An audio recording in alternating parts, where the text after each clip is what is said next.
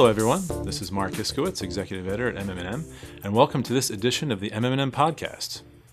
You may have heard that pharma's customers don't hold the industry in the highest light. Last week, results of the Gallup poll revealed that pharma was dead last on the list of major industries, just below the federal government. What's behind this abysmal ranking, and how do we fix it? My guest today, new media, marketing, and technology entrepreneur Mark Bard, who's also one of the most trusted names in digital, is going to give us a marketer's take on the poll results, based on findings from the latest research from the Digital Health Coalition, of which Mark is co-founder, and give us a rundown on the latest research and trends. All this and more coming up right now. Mark, welcome, and how are you? Thank you, Mark. Doing well. Thank you for the opportunity to speak with you today. Absolutely. Thanks for being here in the studio. We really appreciate it. You and I have known each other since 2001 or so. I would say that research on the pharma industry's digital adoption is in your blood, so to speak, because you're really one of the early adopters there. And I recall we met at an industry clutch in King of Prussia, PA, of all places. It was the era when e-commerce and e-this and e-that were all the rage, and my editors asked me to go down and cover this meeting. And I recall you and Joe Farris, who co-founded Manhattan Research, together with you, you had gave me a rundown on this company. I think you had recently received your MBA from University of North Carolina, Chapel Hill, and an MHA from the School of Public Health at UNC Chapel Hill. Pretty impressive background. And you, as I said, introduced me to this company known as Manhattan Research, which became pretty big in the syndicated research area. So tell me about why you decided to start that company and the background there. Yeah, it's a great question. When I went to school a few years ago, by the way, was in the business school and the School of Public Health at the same time. And it was fascinating to me because you were in different worlds. And I always kind of joked, you would go to the business school and you would have discussions, if they were health related, it was about how do you make money from this thing called healthcare, where you would walk across campus to the School of Public Health and you would discuss, is healthcare a universal right? So there were very different worlds. And myself, I was always interested in healthcare. I think like most people are, we're all part of the system, whether it's us, family, we're interacting with the system. And one thing that always interested me was, of course, like most people, was new technology, how technology changes things. And actually in grad school was one of the first times I started writing. It's in my blood as well, I guess, in addition to data. I actually wrote an article on how technology was going to transform the healthcare industry in the U.S. And oddly enough, and I've told this story to a few people, and some people say, how'd you get involved in pharma? And oddly enough, an executive at GSK, which was right down the road from Chapel Hill, I had published this in an industry journal, a peer-reviewed journal, and he read it and said, I really think this is interesting about how technology is going to change the business of healthcare. And he brought me into the industry and had exposure. And one thing that I learned was, wow, this is a really fascinating part of the healthcare system we don't really think about.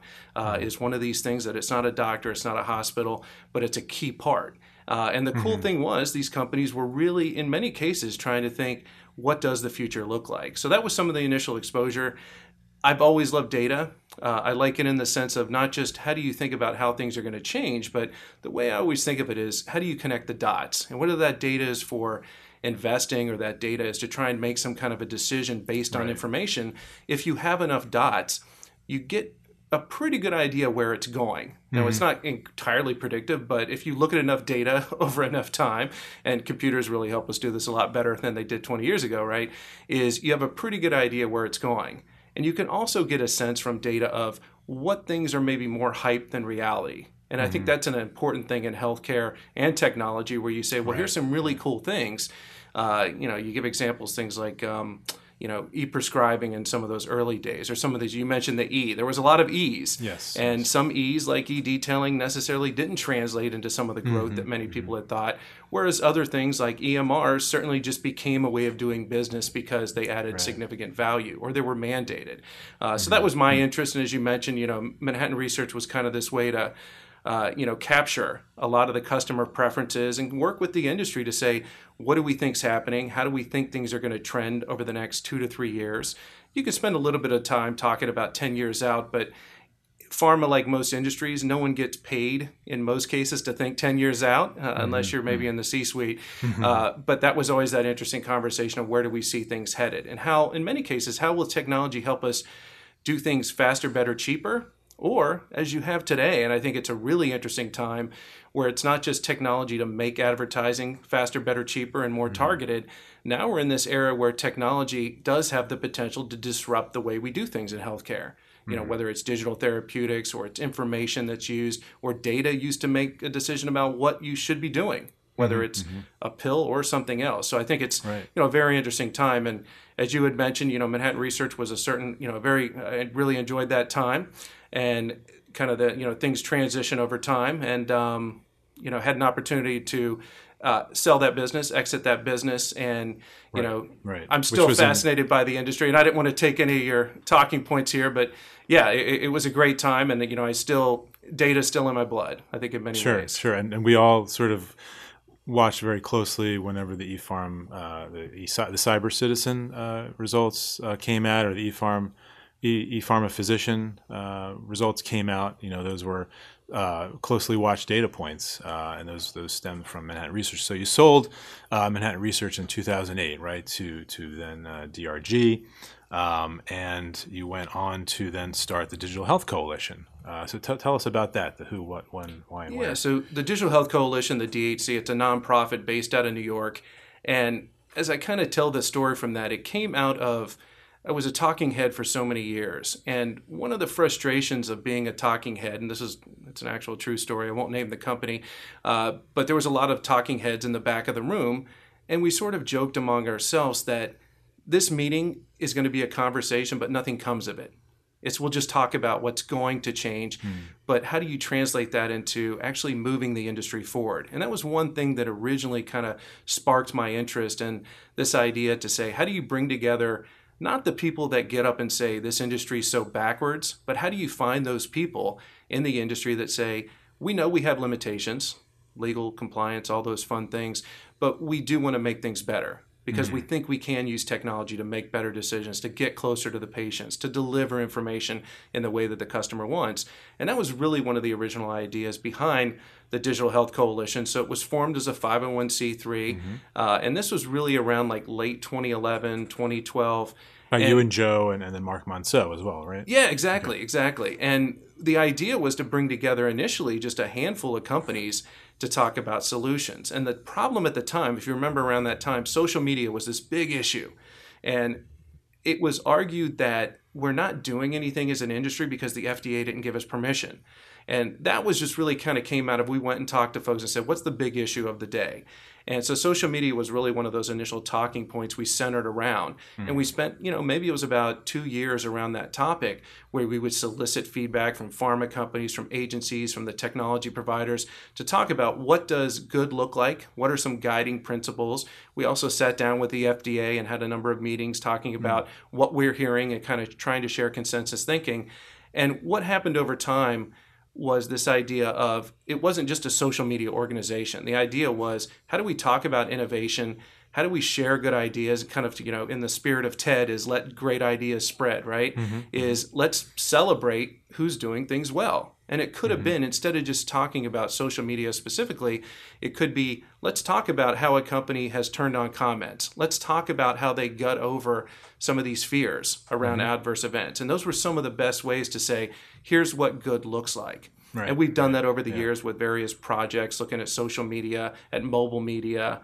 And we've also done, I still love data. I love research. We continue to do a number of projects. And the way I talk about or think about the projects we still do to this day is they're studies that may not get done otherwise. Right. It's looking at big picture. It's not a tracking study. It's not a deep dive into what oncologists think of these specific or channel platforms. relevance or something. Yeah, like a that. media mix study. Right. It's more of trying to understand some of these big picture trends, not only from the pharma industry point of view, but go out, talk to consumers, talk to physicians, and really start to think about what are some of these trends and where we see opportunities over the next 2 to 5 years. Right. So it's become that collective voice for the industry because you're gathering a lot of input, from real marketers at real companies.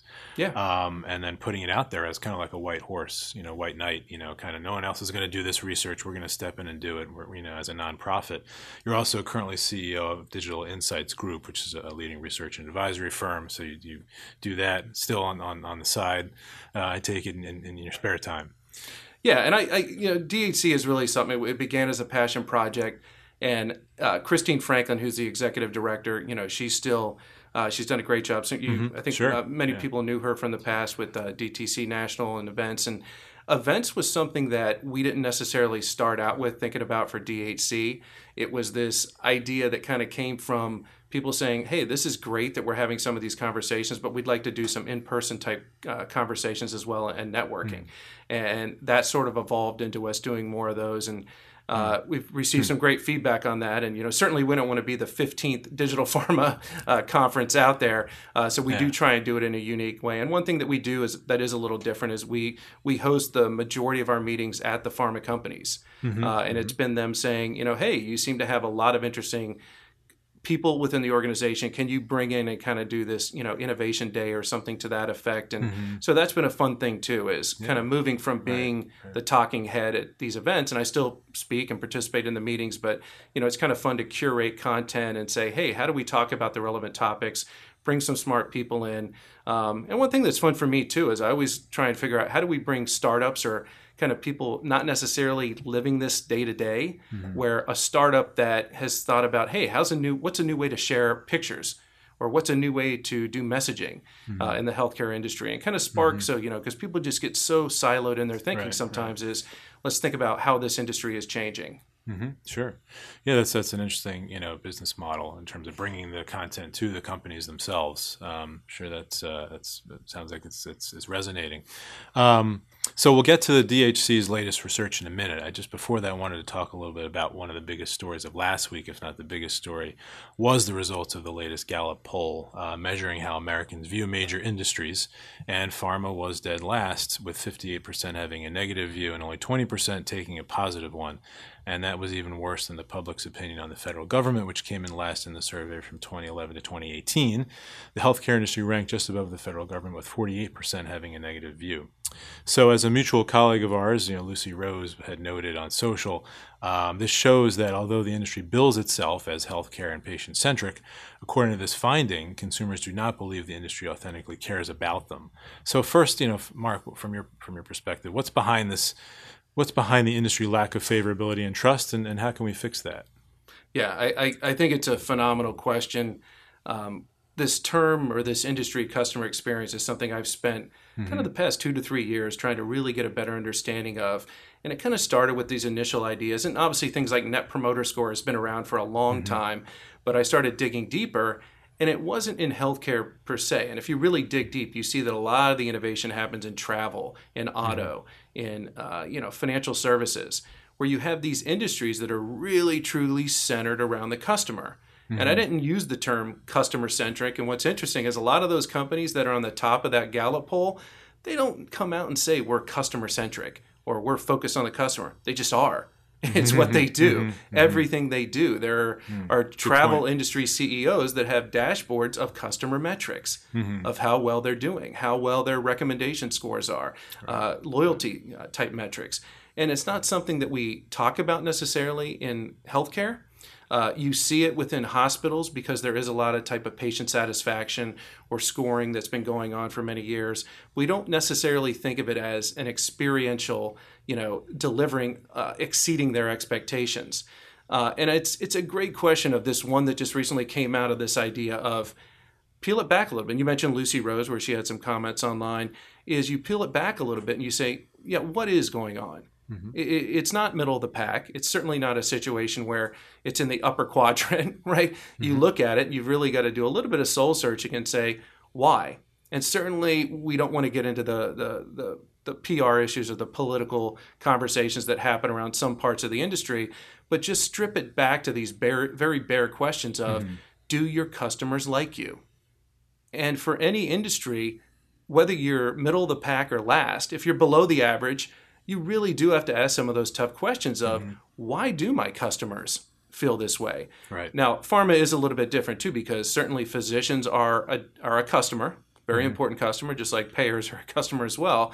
And you could look and make the argument, well, physicians do have generally a somewhat the opinion of pharma is different than a patient, right? And that's, you could balance that with some different research to show, wow, in oncology, certain companies do extremely well. Oncologists love certain companies because they're providing life-saving therapies. Certainly in respiratory, there are companies that excel, where physicians would look and say, wow, these companies really exceed my expectations based on what they deliver to me as a company. Okay. But we've got to disconnect with patients. And I think that's something we have to think about. And when we talked about technology 10 years, 15 years ago, and you mentioned all these E's, one of the first things I remember writing way back in the early days was this idea of the evolution of content to commerce to connectivity to care. And it was just great. It was kind of one of those first things, you put together to say, I'm going to get some opinions on paper. And it's this idea that technology is eventually going to really drive not just the connections and the communication, but it's going to help us do better care. And I don't know that we've seen that happen in many ways in pharma. We see how technology helps us do better targeting. Certainly from an innovation perspective, you think about the advent of Google, which, wow, that was amazing. Now you get people when they're actually midstream when they're starting the patient journey. And now you really start to think about, how does technology help me get closer, right? And there's all these really fundamental questions about, if customer experience, a lot of that happens after you've acquired the customer, right? You give an example like in the auto industry, Porsche. A lot of the Porsche data analysis comes after you've bought the Porsche. I can spend a ton of money on the data analysis to make sure, where do I target this person who's the primary target to be my first customer? But a lot of those auto companies, whether it's a Porsche, Mercedes, someone else, they're spending a lot to understand how to keep you, how to maintain that relationship over time. And, it's a great question, again, in pharma is, how do we better understand customer experience for the long term?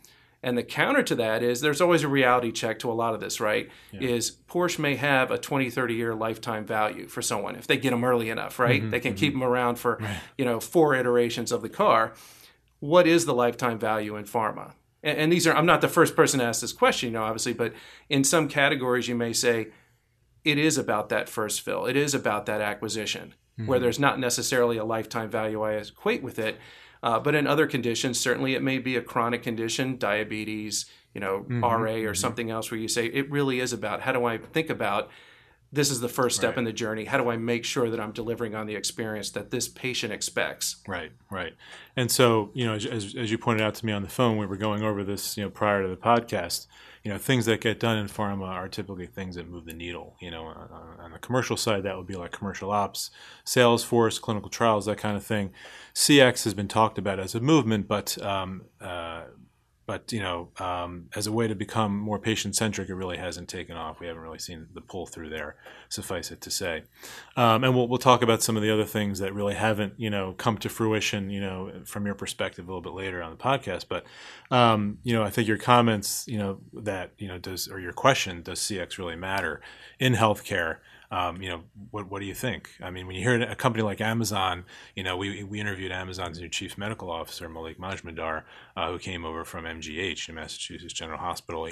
Also an organization, that's stacked with talent, an innovation ethos, that permeates the organization.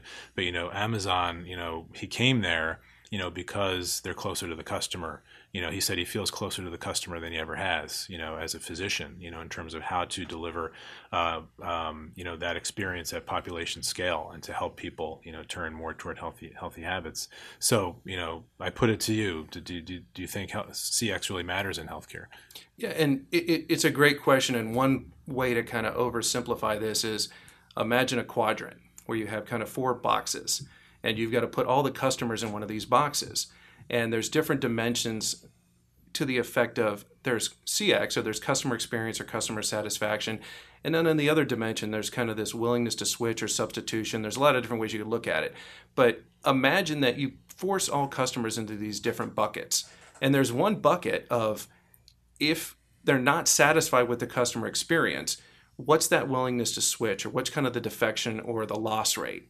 And this is a really good question that in some industries, the switch rate or the substitution or the impact of loyalty, if you don't deliver on loyalty, they can switch. You're going to switch Delta to American to United, or you're going to switch within cars. In healthcare, it's very interesting. You may have a local market where, from a hospital perspective, you do have a substitution. Now, your insurance coverage may impact where you go or where you will go. Pharma, it's really interesting when you look and you say, from a physician point of view, customer experience may have an impact on substitution. If I really had a poor experience with a company, I may look for substitutes. I may look for other alternatives to satisfy that need. I'm still going to have a need. From the patient point of view, imagine that box again where you say, okay, what is it? Is it 10%, 20%? What percent of patients does customer experience and loyalty have an impact on their switching rate? And then you can kind of cross that against conditions or therapeutic areas. And it's a really interesting question to say, in some categories, it may have a big impact. The customer experience, whether you deliver or not, that group that will be able to switch and does switch, it may be very high in some categories, whereas in other categories, and I'm just throwing one out there like oncology, for example, maybe the More customer less experience, elastic. it may have less in the sense of the oncologist is going to make the decision, the payer coverage is going to make the ultimate decision, where the customer loyalty for the product may not necessarily have an impact in terms of what the switching It's not rate is. necessarily only up to the patient. Anyway. Yeah, and I think that's a really interesting question where if the CX data really does matter and it has an impact on what you choose as an end customer, we really have to get a better understanding of where we're going to have that financial impact. Or someone that may be on product that now the experience is not what they expect it to be, do they have a willing alternative? Do they have a viable alternative? Is there a substitute for them? Right. And so as, decision makers start trying to, make, decisions based on the net promoter scores, maybe, more so, maybe these findings will help sort of drive the message home, that they're going to need some, direction on how do we exactly do that. So, but, we'll get back to the DHC because it's all interrelated. But the DHC recently did a survey with pharma companies about trends relevant and interesting to your audience. The data from the study, this included, I think, 20 pharma companies, covered a range of topics, and you identified some interesting points and themes for us.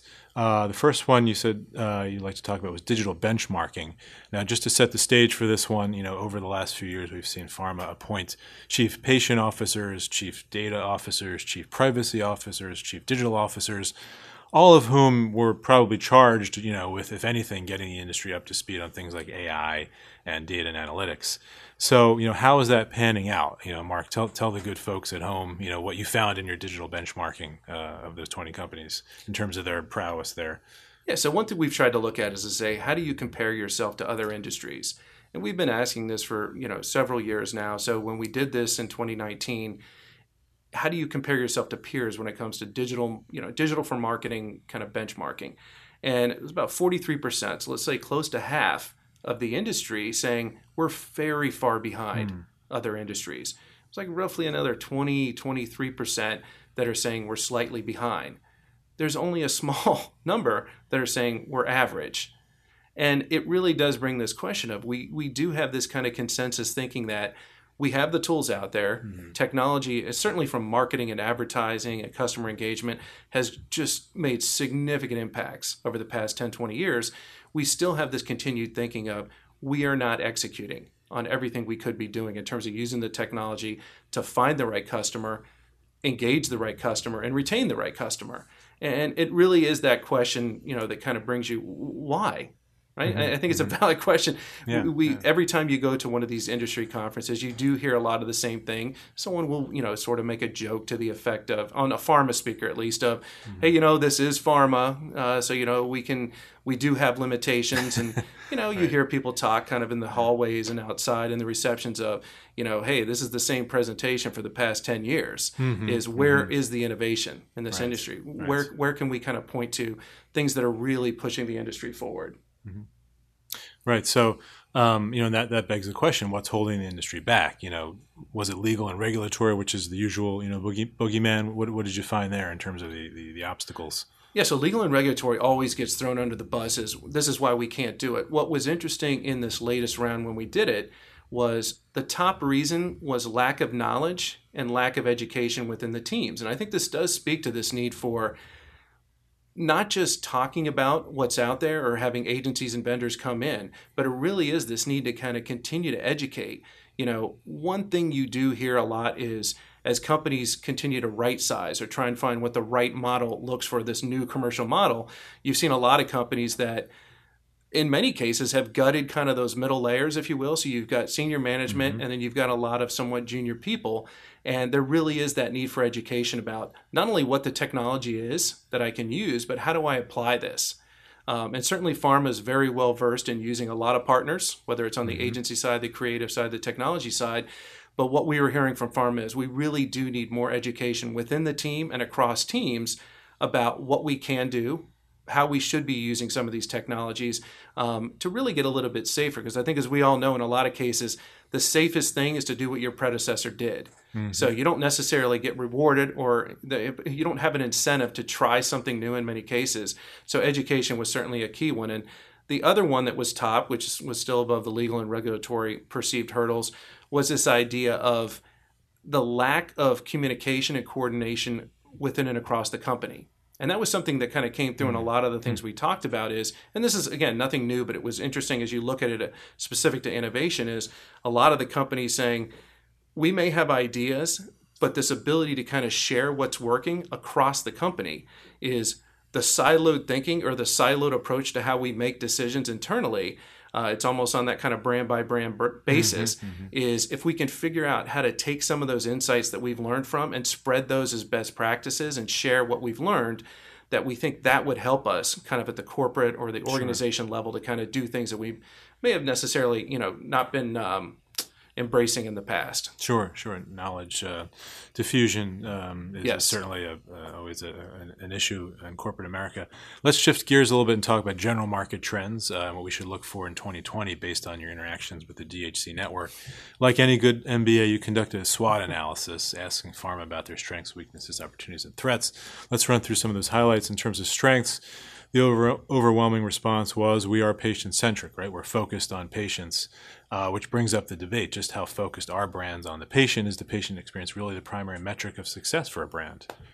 Yeah, I mean, and not necessarily a surprise, but for me, I think when you look at this and you say collectively, and it really was across all the companies you talk to, what makes you unique, what makes you successful as a company, you hear this theme of patient-centric, patient centricity, the customer's at the center. Yeah. And as you mentioned, there are chief patient officers, and we now have this introduction of, patient experience officers or customer experience officers.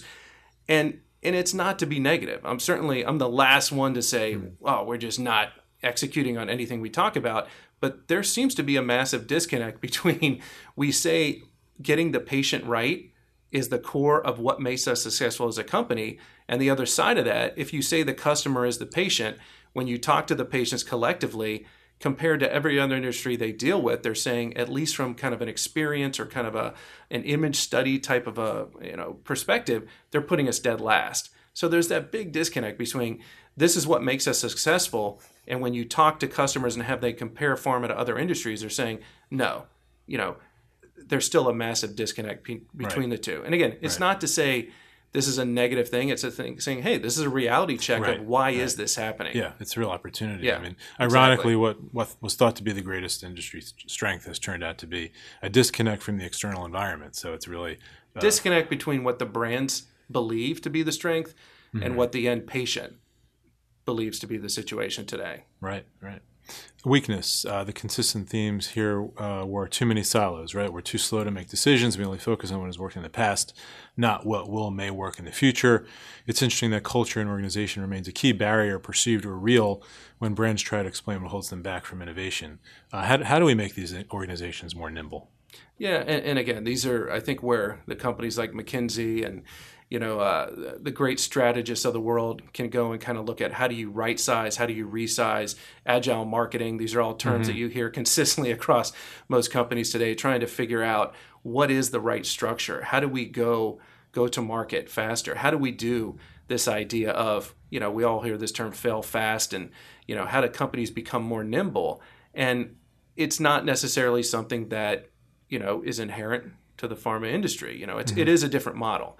I think Yeah. if you look and you say you're a software developer, yeah, you have to do agile. You have to do, things a certain way to do iterations extremely fast, where that's not necessarily the case with a company that does annual brand plans that may take 3 to 6 months to move an idea from inception to execution. So I think there's these big changes that happen along the way. And the great thing is, I think, we see companies now out there that many that you've featured in the magazine, right? You see what companies like Novartis are doing, and, from the C-suite down, saying we need to rethink the way we make decisions, how we use data, how we can be more nimble with what we do, and how we take a much broader view of what the product is, what our service is. So I think, culture takes time, I think, like anything. And, the challenge is, and I always go back to, this is even thinking back, 10, 15 years ago, it's tough to have really, truly disruptive change in any industry when things are good, right? The auto industry gets turned upside down when new technologies come, right? Or the PC industry or the phone industry. When new ideas that really radically disrupt the way you do things, you're forced to make decisions because you don't have an option. Right. And I think that's been part of the challenge, a blessing and a curse, is that, when you're successful as a company, you don't necessarily have that motivation to say, let's blow everything up and start from scratch. Sure. As you do in many other industries, right, where you can be disrupted within a period of 2 to 3 years. Right. So the pressure to change is not as great as the pressure to stay status quo. Opportunities, just we're running short on time, so we'll try to keep it light. But do we need to have the next generation transformers within our ranks who can look at this industry differently? Do we have those transformers within our ranks?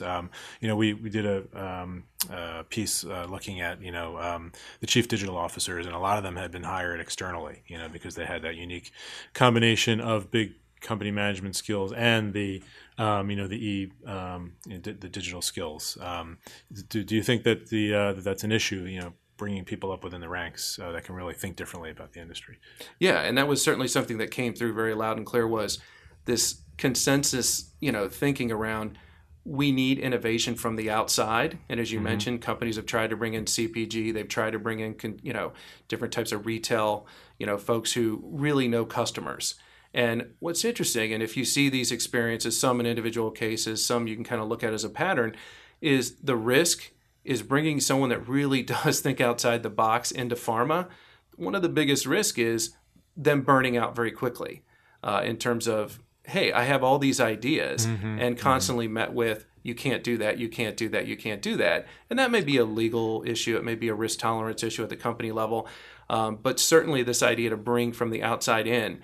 And it wasn't just from a people level. What was interesting too, we were hearing this idea of, we think we need to think outside the box into who our partners are in the future. And I think that speaks to this idea of trying to understand digital therapeutics, the role of data. We certainly know that not just drugs, but any treatment is going to be data-driven, in the very near future, as AI becomes, laid over with all the claims data and everything else we know about what works and what doesn't work.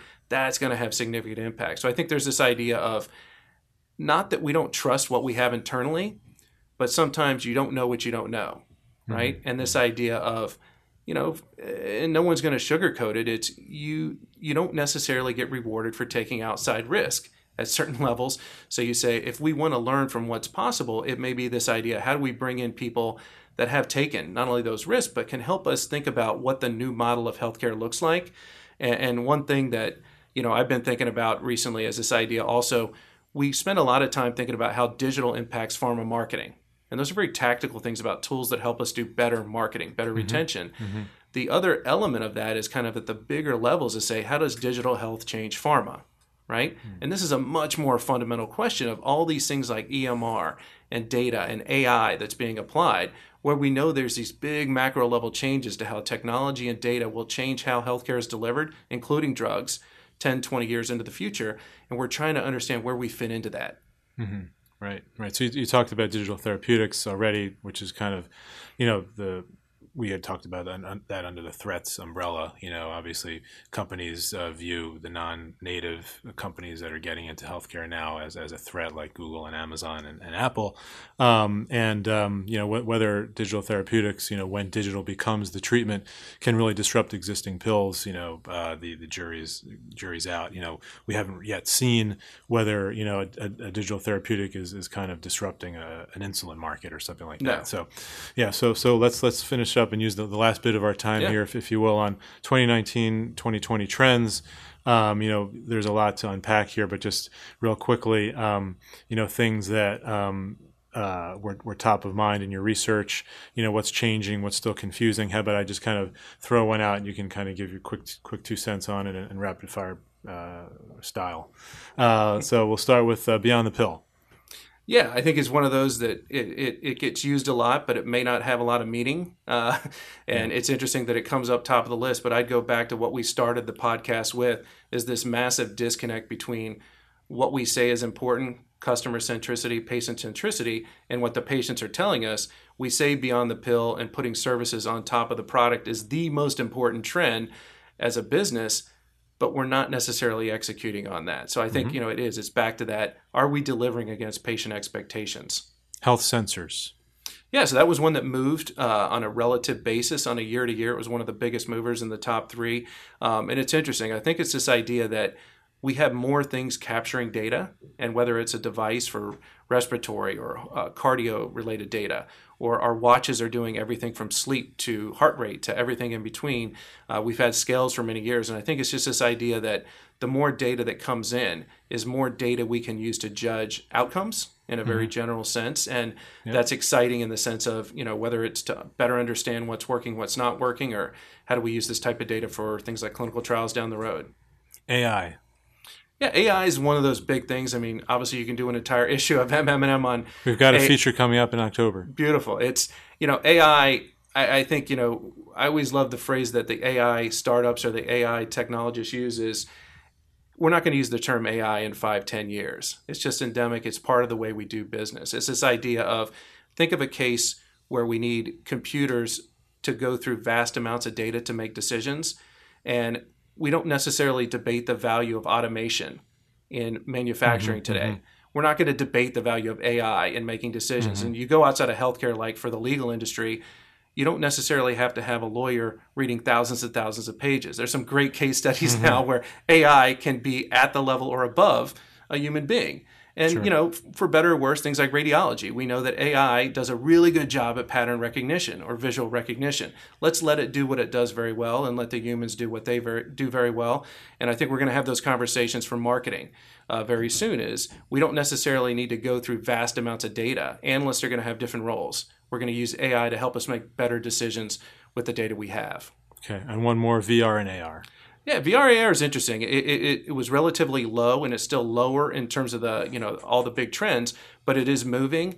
And I think it's for the reason we went through this kind of shiny button period with AR VR, where you said, "Oh, let me take the product and wrap some AR." And wouldn't the physician love to see the pill fly around the office or fly through a field of wheat or something? Where we're saying, there's opportunities here to actually use it for what it does really well. Can AR, from a patient education or from a physician education point of view, help them really get inside the head of the patient in some cases, or help them get inside and gain that additional perspective? If you've experienced VR in the outside world, you see the possibilities, and it's amazing what you can do compared to 5 years ago. And so you think from an education, from a training perspective, it's a lot of opportunity if done right. Right. As you said, it's not just putting an ad into AR, It's VR not. and kind of retrofitting it. It's really making best use of the technology. Exactly. Okay. Well, Mark, it's really been a pleasure, as always. Let's do this again soon. Yeah, thank you. And if anyone wanted to learn more about the DHC, the website, digitalhealthcoalition.org. We love talking to smart people in the network. And, that was the mission from the beginning, is let great ideas, kind of share, move innovation forward. And hopefully we're delivering on that mandate today. Yeah, absolutely. And you can find out more at the DHC website and get a hold of their research, or find out about when their next event is. And in terms of MM&M, I wanted to thank everybody who's participated in a couple of our initiatives. Recently, we had the Inspire the End, which was our gun violence social initiative, and asking our audience to come up with solutions, messaging, and creative to inspire the end of gun violence. I want to thank everybody for participating in that. We got 20 really strong submissions. Some of them you've already seen on our website, and some of them you'll see in our October print issue in full color. Also, thanks to everybody who filled out the career and salary survey. We got a really robust sample of over 1,000 respondents once again, and you'll be reading those results in a couple of weeks in the October issue.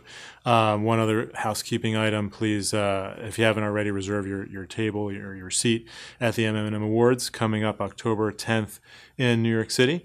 And that's it for today. Again, thanks to Mark Bard for sharing his wisdom with us and for being here today. And this has been Mark Iskowitz for the MM&M Podcast. We'll see you next time.